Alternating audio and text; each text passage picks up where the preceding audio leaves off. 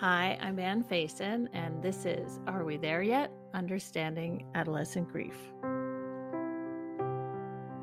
I could not be more excited to talk with my guest today. Jana DeCristofaro has worked at the Dougy Center, a grief support center for kids and families in Portland, Oregon, for over 2 decades. She's also the host of one of my favorite grief podcasts, Grief Out Loud, which she's been hosting since 2015. So Jana is the first of several professionals in the field of childhood and adolescent grief that I've invited to be on the show. So welcome, Jana. Oh, Anne, thank you so much for having me and for this show that you've created for yourself and for your listeners. I'm glad you like it. So if we could just start with you telling us a little bit about the Dougy Center and how you got involved there. I'm gonna take a wild guess and assume you had some personal experience with grief that inspired you to want to work there. Oh, well, your wild guess is absolutely wrong, which is, Oh, I really? think, can be, it puts me in an interesting spot. Well, I'll tell your listeners what Dougy Center is, and then we'll get more into why that might feel like an awkward answer for me, because Dougy Center was the first peer grief support program for kids and teens that we are aware of in North America. We started in 1982, and that initial start was a group of just 4 kids who met in our founder, Bev Chappell's basement in a house here in Portland, Oregon. And the whole purpose was to bring kids together with other kids who had had someone in their life die, primarily a parent or a sibling.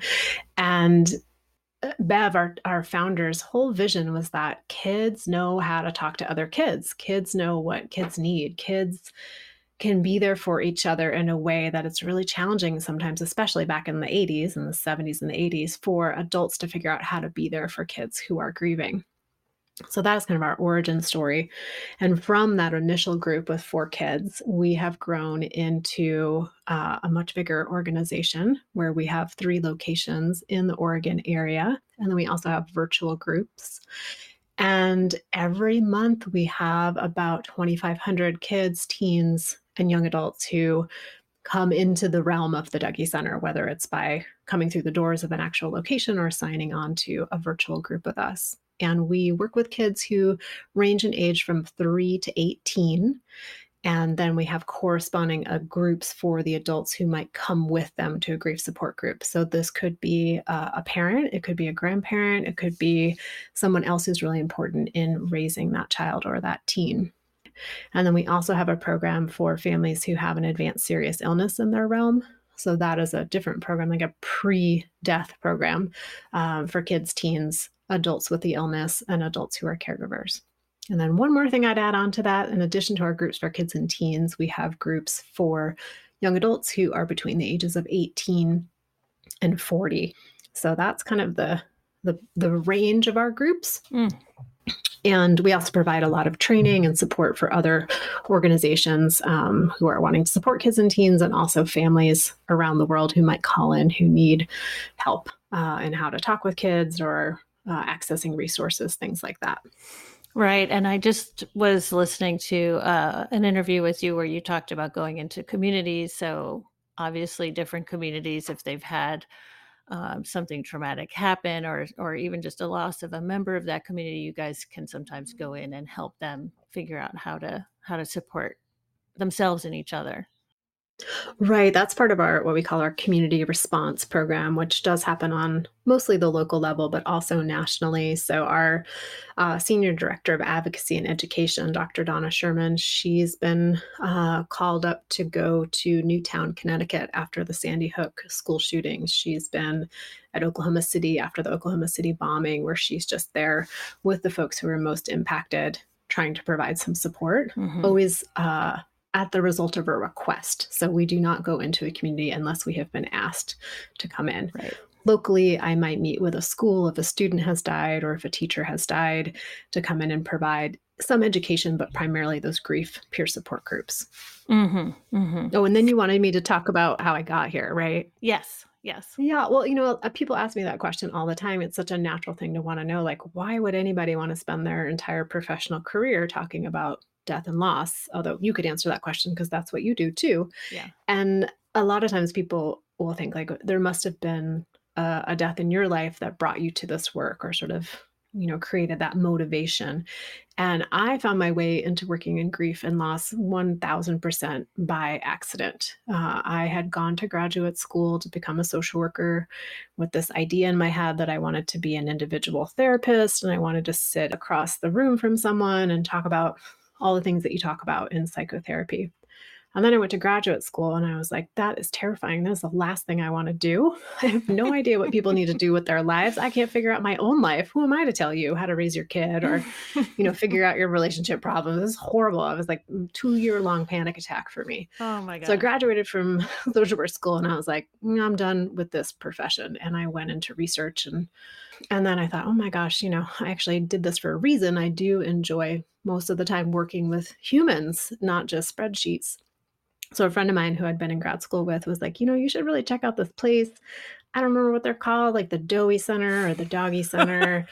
They came to my grad school. They did a presentation. There was a video. There's like kids and teddy bears and they cry. And I don't know. I just feel like you should check it out.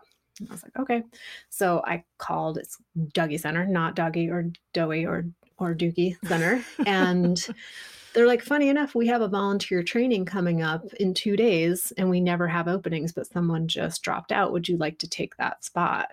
And I walked into that volunteer training not knowing what to expect at all. But within the first 10 minutes of being there, they led from a place of these peer grief support groups exist so that kids and teens and their adult family members can come and figure out what they need from each other. We are not sitting in a place of expert knowledge. We are not sitting in a place of telling people what to do. And it honestly felt like the first time I actually took a real exhale in 2 years because I thought, oh my gosh, this is a way I can be with humans and do work with other people and not have to sit in that role of knowing everything, which was so scary to me. So that's how I got there was really like, what is the work that scares me the least when it comes to social work? But in the process of going through the volunteer training, where we ask our volunteers to really build and deepen their self awareness around the role that grief has played in their lives and in their families' lives. And in that, coming very face to face with the way that early death has been part of my life. Even though no one in my immediate family died when I was young, my dad's dad died when he was 14. My grandmother's dad died at the dinner table when she was 7. My mom's mom had a pregnancy loss. Well, the baby was born and then died a couple days later. My grandfather had spent a year in the hospital, almost dying. So, it's a big part of my life. I just wasn't very conscious of it. So many things we don't really realize how they impact us, but of course they impact how we parent, how we bring children into the world, the way we think about, the way we connect with our children. So I do think it really has a long-term effect, not just on the person, but on their kids and their Mhm. families.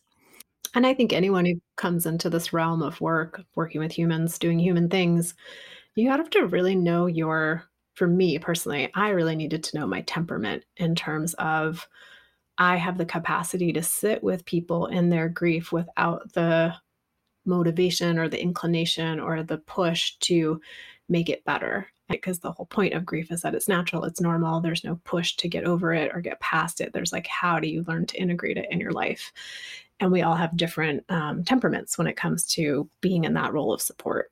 Absolutely. No, I love that you're saying that. It has so much to do with just making space for it. That's the way I like to think about it. Mm, And it's really not, yeah, it's never about trying to solve it. It's more about getting the person who's grieving to understand, like, okay, yeah, this is what we need to make space for. And you need to find how to make space for it in your life now and in the future, you know. hmm So you know that my focus is really understanding how adolescent grief in particular kind of plays out over time. So, the hard parts about that, but also the good parts about that. And um, I'm just wondering if you think adolescent grief is different or sort of distinct from childhood grief and adult grief in any significant ways. in terms of how it plays out sort of over the long term. And you're talking about, a death or a loss that occurs when someone is an adolescent. Exactly. I think it's absolutely different in the fact that kids are different than adolescents, right? So where they are cognitively, emotionally, physically, spiritually, socially, all those things, they're in such a different place in their lives when that loss occurs. So the impact it's going to have, their understanding of what it means at the moment it happens is going to be very different. I do think grief will evolve over the course of our lifetime no matter how old we were when the person in our life died, like that is going to continue to change as we change. But in terms of what the starting point was and the things that we experience in the moment and the things we reflect back on as we grow older are definitely going to change. For someone who's maybe 3 when a parent dies, what they continue to grieve over the course of their life might look really different than a teenager who was 15 who had a chance to know their parent a little bit more and has maybe a bit more of um, a file of memories to fall back on. So, yeah, I think where you start in your grief is going to definitely play out over the course of your lifetime. Yeah. I agree, and I've been thinking a lot about this in terms of me trying to focus my podcast on those years, those sort of 12 to 20 years, as a way to sort of focus my this conversation that I'm having with different guests, but also a child that has an earlier loss, like when they're 3 or 5 or 6 or even 10, um, they're also gonna experience adolescent grief when they get to adolescence. Mhm. They're gonna kind of go through adolescence with that loss, and it's gonna start coming up for them in new ways. Yes, and I think that's true throughout the course of our lives. We become a teenager without our parent. We become a young adult without our parent. We become an oldering adult who is doing various life milestones without a parent, whether that's becoming their own parent. We become someone who ages without our parent. Every stage of our life can be impacted by the absence of a physical presence of someone, and also oftentimes a parent is a bit of a knowledge keeper in terms of stories of the family or their own experience of what it was like to decide what to do when they finished high school, or but what was it like to actually have a child? What was it like to become a parent? What were the things they worried about? So I think that opportunity to revisit grief never goes away, no matter how old we become. Mhm, mhm. Yeah, I think that's true for everybody. It sort of plays out differently for everybody at different stages of life. People will often say that to me, like, "Oh, it must have been so hard when you got married or when you had your children to not have your mom there." And just on a and I think this might just really just be me. I sort of have this opposite feeling of like, "Oh, no, I've lived without her for so long, Mm, it barely registers. It barely comes up for me." I think it means something different for me. And I have a funny kind of like resistance to that idea of like, oh, I'm missing her anew because I think she's been gone so long that she really did become a presence in my life, much more so in my 30s and 40s, and I had children kind of late, so I really did sort of feel her around when I was having my kids. And I think that renewed experience of a connection to her, which took me many decades to kind of get into, now it feels quite full. Whereas if I had lost her in my 20s or 30s, it I might have still been feeling that acute loss of like, oh no, she's not here. Um, she's been gone so long. There's been the time for me to cultivate this relationship with her, her spirit side or however you want to think about it. I don't even really use that word, but I just feel her presence. mm. I have conversations with her. She's a big part of my life. And so I think in a way that's an advantage to have to having lost her as early as I did. Yeah, I really appreciate that aspect of how all of our relationships with our people who have died are particularly unique, and also our relationships to our grief and what we do and find in it. And so for you to have done the work that you did to create a connection with your mother, to still have her presence with you as you headed into these new milestones, and to, in a sense, be able to, I don't want to put words in your mouth, but almost kind of be proud of like, oh, I've been able to find a way to stay connected to her. And I might not have been able to do that if I had had more years with her in this moment. Mm-hmm. Mm-hmm. Yeah, pride is a great word. I Mm-hmm. love that you brought that up in terms of just like, yeah, bringing her back in my life. I think that's that kind of sense of I'm so strong. My mom just died, and I am like graduating from high school.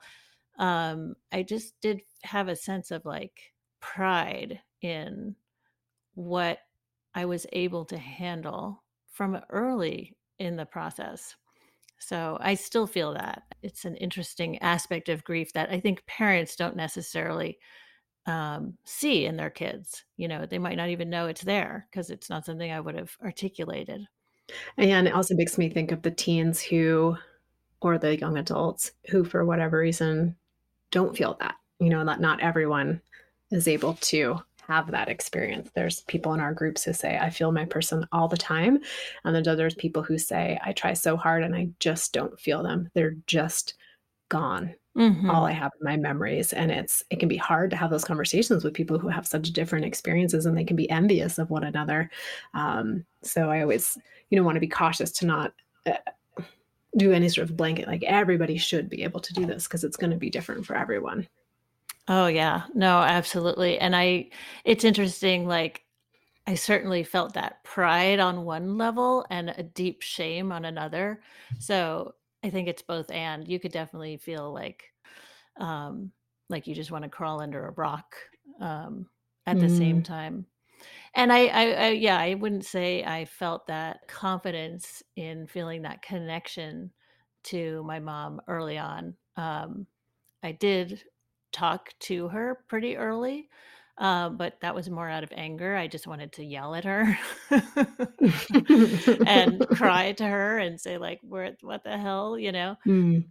Anyway, um, so when you're asked to help adults in the community understand what adolescent grief looks like and how to support teens who may be dealing with a big loss, like what are some of the main points you try to get across?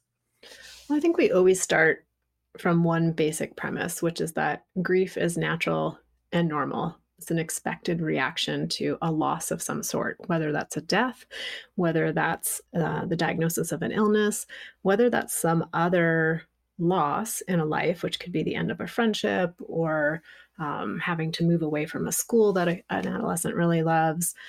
Also, grief can show up when there's any type of change, even a change that is, quote unquote, sanctioned to be positive. So I think about teens have so much change happening, right? They move from elementary school to middle school or junior school. They move from junior high school or middle school to high school. Then high school ends, and then what, right? There's so many transitions. And I think sometimes we can miss that grief can be a part of that, because there's a lot of like, oh, you must be so excited, or congratulations, you did so great, which are all wonderful things to say and warranted. And also, how do we have some space for the sadness that might come from saying goodbye to a teacher that we particularly connected with, or having to change up our routine, or not seeing the same friends we always saw on the bus. So, when parents and caregivers are like, this feels so brand new, it's like, touch into how your kid has reacted to other losses along their life. And Hmm. you might have, it gives you a little bit of a clue into it. Of Right. course, it's different with every loss. It's not going to be a roadmap necessarily, but just some indicators. And also to help build parent and caregiver confidence that they can be there for their teens, because they've been there with them through all of these changes and shifts in their lives. Yeah. So starting just from that place, because I think I still get caught by it 21 years into working in this field of like, people's pain is uncomfortable and we want to take it away. We want to make it go away. And sometimes the person experiencing the pain would also like to make it go away. So it's easy to get hooked into like, my goal must be to keep them from being upset, when really the goal is, how do I create space for them to feel whatever they're feeling? Yeah. Um, So that's kind of the basic groundwork. And then we talk about how important it is to be honest with teens about what happened, to answer their questions as honestly as we can. Teens nor kids like to be cut out of the conversation in that. And if we don't give them the information they're asking for, they're going to go elsewhere to find it. And they may find out things that aren't true. Or they might find out information and have no support in how to process that information. So, being honest with teens is really important. And then listening a whole lot more than you're talking is usually a good option when it comes to anybody who's grieving. Um, and recognizing that grief can look like a lot of different things. So we have a stereotype in our head of what grief looks like, which has been fed to us through movies and books of grief looks like crying, grief looks like sadness, sometimes grief looks like anger, sometimes grief looks like withdrawal, but that's kind of it, right? Like it's a purely emotional experience. And so helping parents and caregivers broaden their web of knowledge about what grief can show up as, that it can impact our emotions, it can impact our minds, it can impact our bodies, it can impact our behaviors, it can impact our social relationships, all those things. Right. Because sometimes parents will be like, well, they're not grieving. And I'm like, okay, well, how are they sleeping? How are things going at school? Are they forgetting chores? Like it can start to show up in lots of different ways. Right. Yeah. And, we go from the like, how do we know if a teen is grieving? We know that someone in their life died. Yeah. Like we don't even really have to look for it, right? Like we just know that that's happening, but what it's going to look like for them can be really different. Because you may have a teen who doubles down and does a lot better at school, or you might have a teen who joins every club imaginable to stay as busy as possible because they don't have the space or capacity in this moment to really like think about things or feel things. So they just get real busy. Absolutely. Yeah. It's more like that sharp turn in behavior that I think is pretty common. Mm-hmm. For a teenager to just do something kind of really different in the wake of a loss, I think is expected or should be expected, to just be open, like instead of saying, wait, I thought you were really liked these friends. How come you're hanging out with these people? Or wait, I thought you loved swimming, those kinds of things. Well, when we talk about how grief shows up in so many different ways, it also shows up in a shift of our perspective, our values, and our sense of self. And so, a lot of times, people will go through a bit of an identity reorganization in the wake of a loss because it brings things into a whole new perspective. So, maybe it's like, whoa, I am wasting my time with these friends who are not really, it's not a very mutual relationship. I actually need friends who can be there for me. So, I'm shifting my friend group. Or I put so much of my time and energy into soccer and I don't actually really like playing it. So maybe I'm going to do something else that I really want to check out. Like I love singing, so I'm going to join the choral group or whatever it might be. I'm just giving examples. No, exactly. So giving space for that. Exactly. Those are perfect examples. And I think because you are naturally forming your identity in those years, the grief becomes like a big piece of your identity, so that, we can talk about like the shift in perspective or having more compassion but it's even deeper than that. I want to say it could be also just the some of the sensations, some of the real feelings of grief can become a sort of a part of you, right? And so that grief can make a huge impression.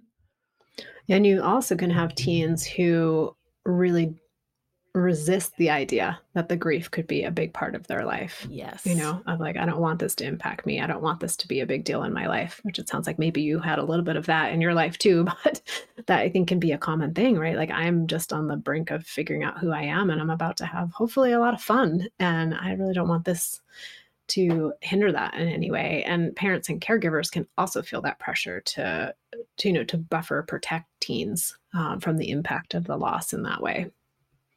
Yes, and that impression that I'm talking about, that's something I definitely resisted. I definitely would have hated the idea of that as a teenager. It's more like this is the middle-aged woman looking back and seeing it as, oh yeah, that made such a deep impression that it's always been a big piece of who I identify myself as.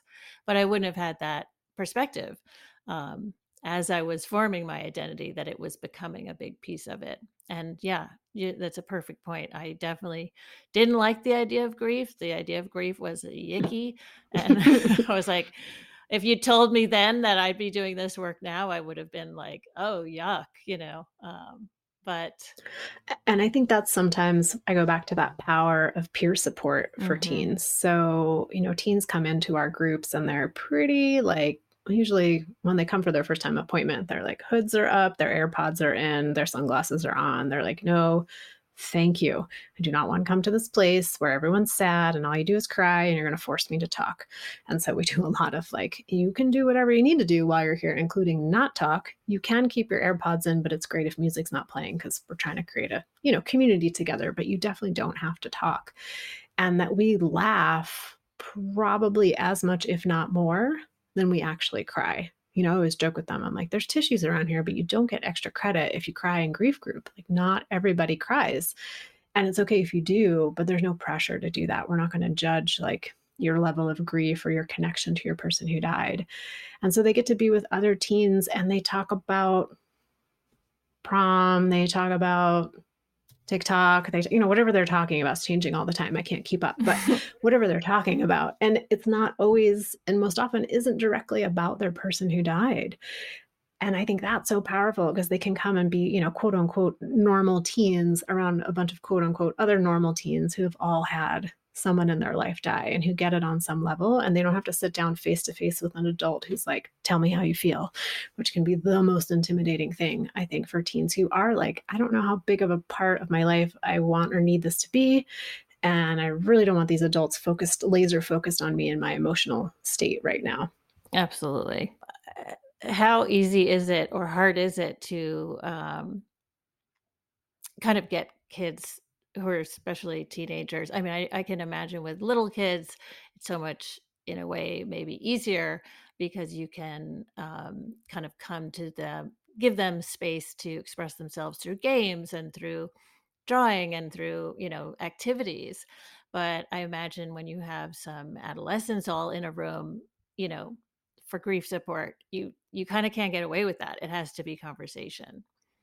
Oh, you'd be surprised. We do a lot of activities and games with the teens Okay. too. It just has a different tone of voice. Okay. Okay. We're not like, circle up, everybody. We're going to play a game. It's like, hey, y'all, here's this piece of paper, and here's some things you can do with that piece of paper. And who wants to play some music while we do the things on the piece of paper?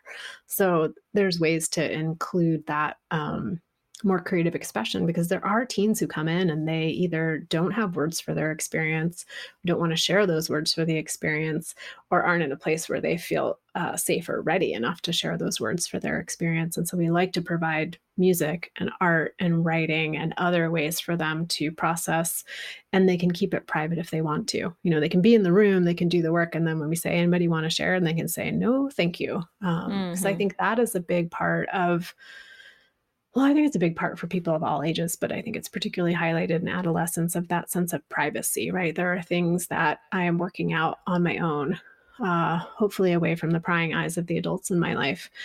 And we want to respect that privacy in their grief as well. Right. Yeah, no, that makes a lot of sense. And I would imagine that doing creative things, is always helpful. Do you try to kind of encourage them to do those things outside of grief group? We don't, in the fact that we don't really encourage folks to do anything in their grief except if they come to grief group, like to follow the guidelines that we have, because we aren't very prescriptive in that way. I see. When we are supporting parents and caregivers, say if we do a training or if we're just having an information session with them, we do talk about the value of providing a variety of different avenues of expression for people of all ages. And the best way to do that is to model it for your kids. So Mhm. to name it for yourself, to say, I'm feeling really weighted down with this grief this morning. I just feel so heavy and tired. So I'm going to go for a walk, even though it's kind of the last thing I want to do. I'll be back in 20 minutes. Or I was really missing dad today and I was feeling really overwhelmed. So I decided to take a nap. Or I was feeling so disconnected from dad. I was like, God, I can't remember the sound of his voice. So I sat down and looked through some photos or I watched some videos on my phone of him. And it made me sad. I cried a lot, but I feel so much more connected to him now. Mm. So there's ways to model that for kids without being like, and you should do that too. Right.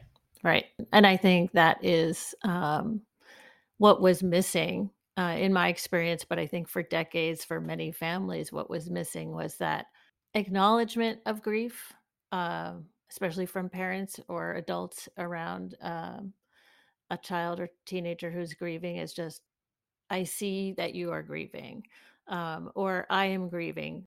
I just think that acknowledgement piece would have made such a difference to me, and to most of the guests I've had on this podcast so far. It's just the adults around you acknowledging it. Mm-hmm. So, my question is, do you think that change, that shift? I mean, you've been there 20 years. Have you noticed a kind of a movement towards acknowledging, towards articulating, towards talking about grief, making it, normalizing it? I mean, obviously, that's the work that you're doing. That's the work I'm doing. But are you seeing a kind of a shift in the overall, your overall community? Well, that's a tough question, Anne, because I have such a skewed sample, right? I have families coming into the Dougie Center who are already at least at the place where they're willing to come into a space that is particularly focused on grief and grief support. Hmm. So I never have like an objective sense of that. And then I'm like, well, I do see a lot more, grief podcasts and grief books and TV shows that are really kind of getting into the realm of grief. And I'm like, oh, again, do I have a skewed sample? Because all the people I follow on social media are probably like Right. I think I just have a small window in and mine is skewed. However, I do think given my small window in, that has definitely shifted in the last, 5 to 6 years. There's so many more people who are doing the work that you're doing, who are individually, making a difference in their community of having the conversation about grief and not necessarily from like a closed door psychotherapy way. Nothing wrong with that too, but in ways of just having it be part of the general conversation. I do think, at the start of COVID, the word grief landed everywhere for everyone, which came with some positives and maybe not so positive things for people who are grieving a death. And when COVID first started in 2020, I remember thinking like, where are all the books and the movies about, the pandemic of 1918? Where are the books and the movies about the grief people experienced after World War I and World War II and all of that? There's a lot of books about the history, but there's not that much storyline around the actual grief. And I was like, oh, I'm sure it'll be different now, right? It's 2023. Well, summer 2023, over 1 million Americans have died. I'm not seeing or hearing very much about that grief anymore. I'm watching people be very quick to be like, "Shoop, that's over. Now we don't have to talk about that anymore." So, yes and no. I do think there's that individual grief is being more recognized and in a sense commodified sometimes. There's more conversations about it, and I do think our collective awareness around grief, that's next step. Mm.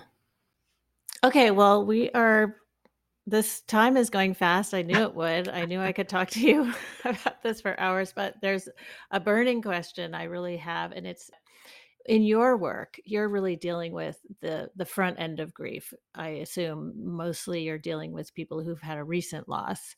So my question is, do you have longer views of it in terms of, do you have people who were here 20 years ago and now they're back, or maybe they're volunteering, and then do you talk about those sort of longer arcs of it in your grief groups or when you're talking to families? Yeah.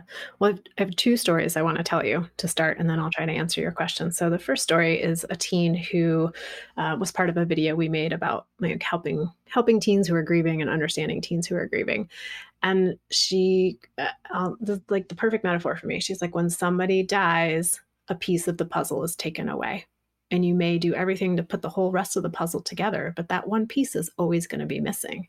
It doesn't mean the puzzle is ruined, and it doesn't mean the puzzle is broken, but there's a shape that's unique to the essence of that person who is now no longer physically with you that will always be gone."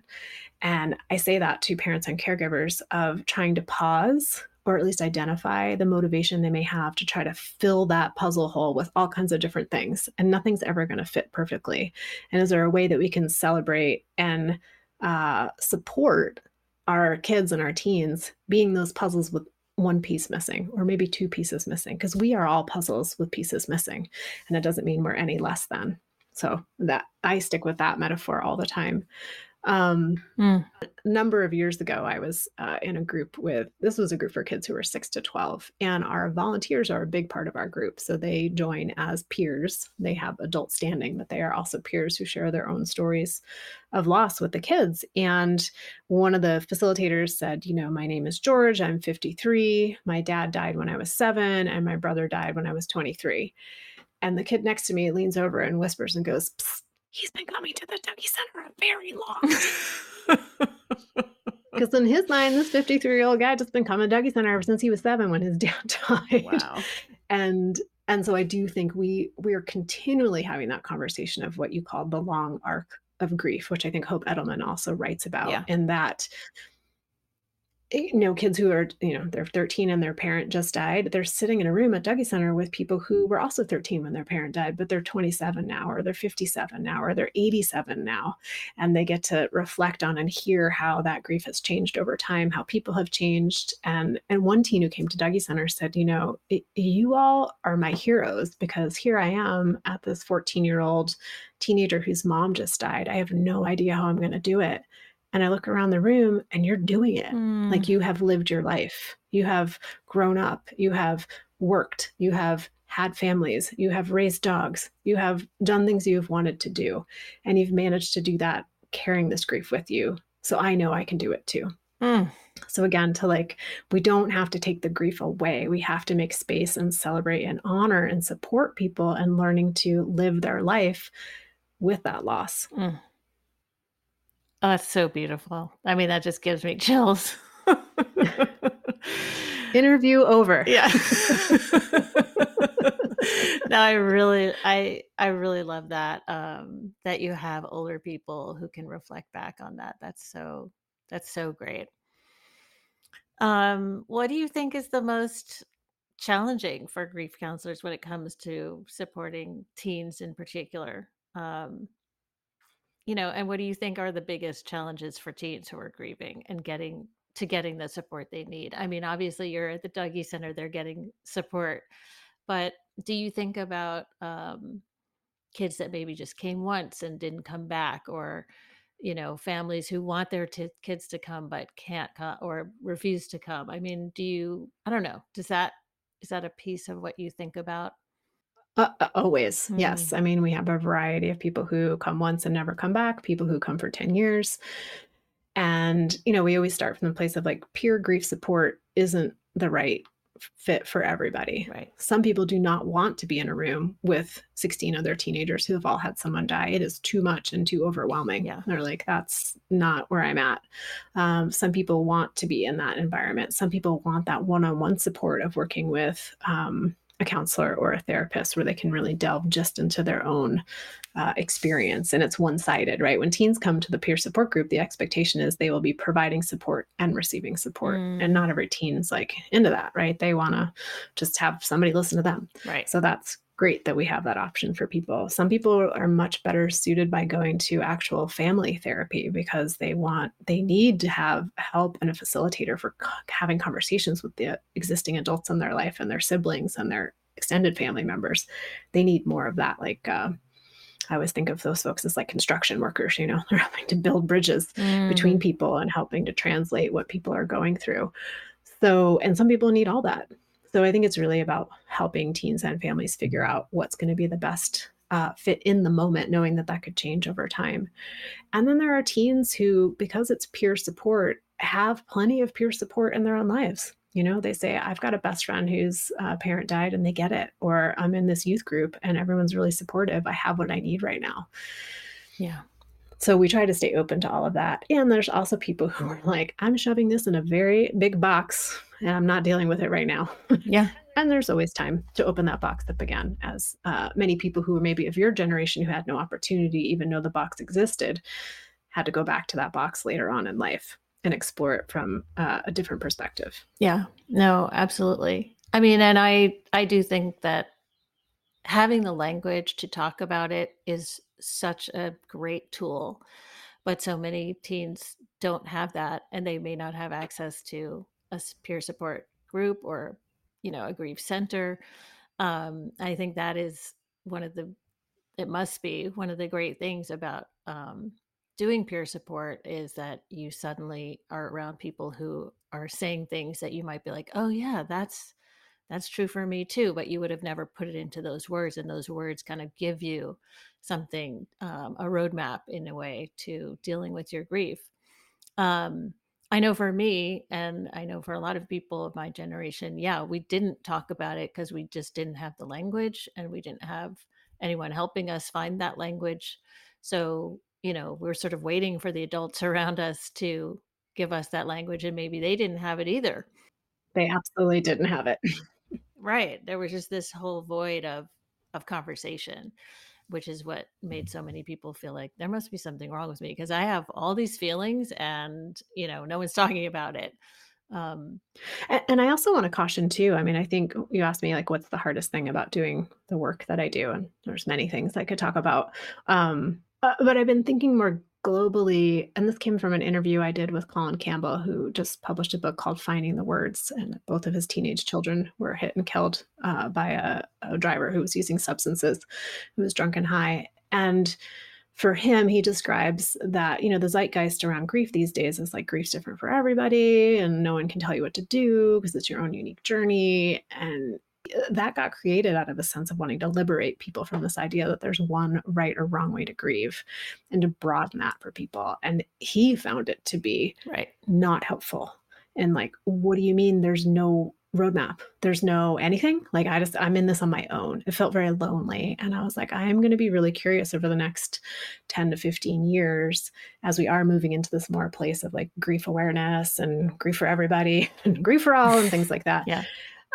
What's the pendulum going to be? Like, what are the things that we put into place and started talking about with earnestness and good-heartedness to liberate from a more restrictive way of approaching grief that is going to start to feel too maybe open-ended and people are going in the other direction. So I think about that particularly with teenagers, right? Like, not everyone's going to be like, oh, thank you for creating this safe place for me to like pour my heart out to you. They're going to be like, no, thank you. I'm going to play soccer and work this out in my own mind. Yeah. And how do we make space for that to be okay too? I just don't ever want it to set up that not only is grief just crying, but being, to use a word I don't use very often, like being healthy in your grief. The only way to do that is to like talk about it and do these certain things and meet these certain markers of what healthy grief looks like. Right. The key, I think, is to make space for it and to acknowledge it. Those are the big ones for me. I think it is okay to not talk about it. I think it is okay to figure out other ways to kind of get through it and work with it. And I think the key there is to provide more options, right? And let teens have choices about those things. And then continuing to provide a menu of options if those are available and not just doing it one time. Like, hey, you want to go check out this peer support group? Absolutely not. Like 6 months go by, be like, hey, I'm really noticing that you're struggling with school. And could we revisit this idea of going to this peer grief support group? Or, whatever it might be. Like, how do you still be a parent while also making space for teens to express their grief in different ways and on a different timeline?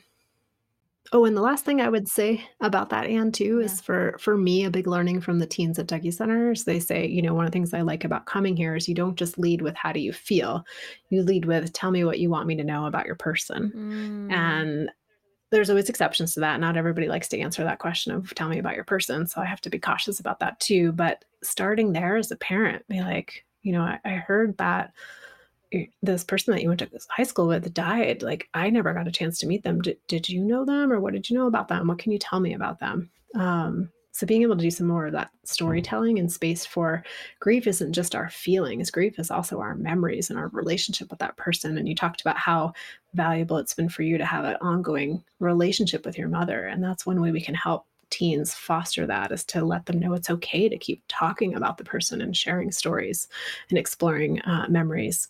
Yeah, absolutely. I mean, for years, I would just eat up any stories about my mom, and all through my adulthood, I would love when people would say, "Oh, I knew your mom," and just the little impression that she made on them, would be like, like a big, delicious cookie, like, thank you.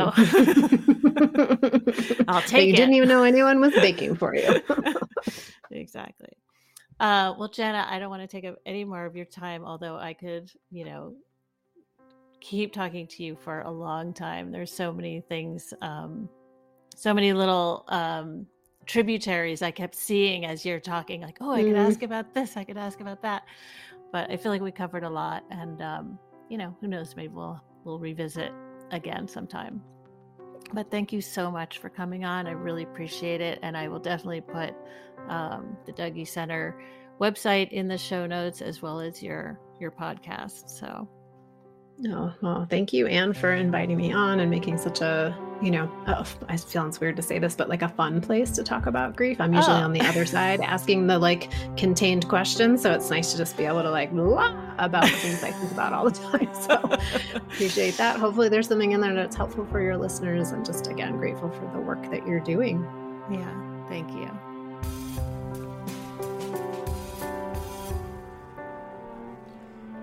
So thank you, everybody, for listening. Thanks for being part of this conversation. And if you want to spread the news about this podcast, please share the episode and rate it, give it some stars, and review it if you have a minute. That really helps other people find the podcast. And lastly, I just want to thank Josephine Wiggs for the music. It's from her album, We Fall.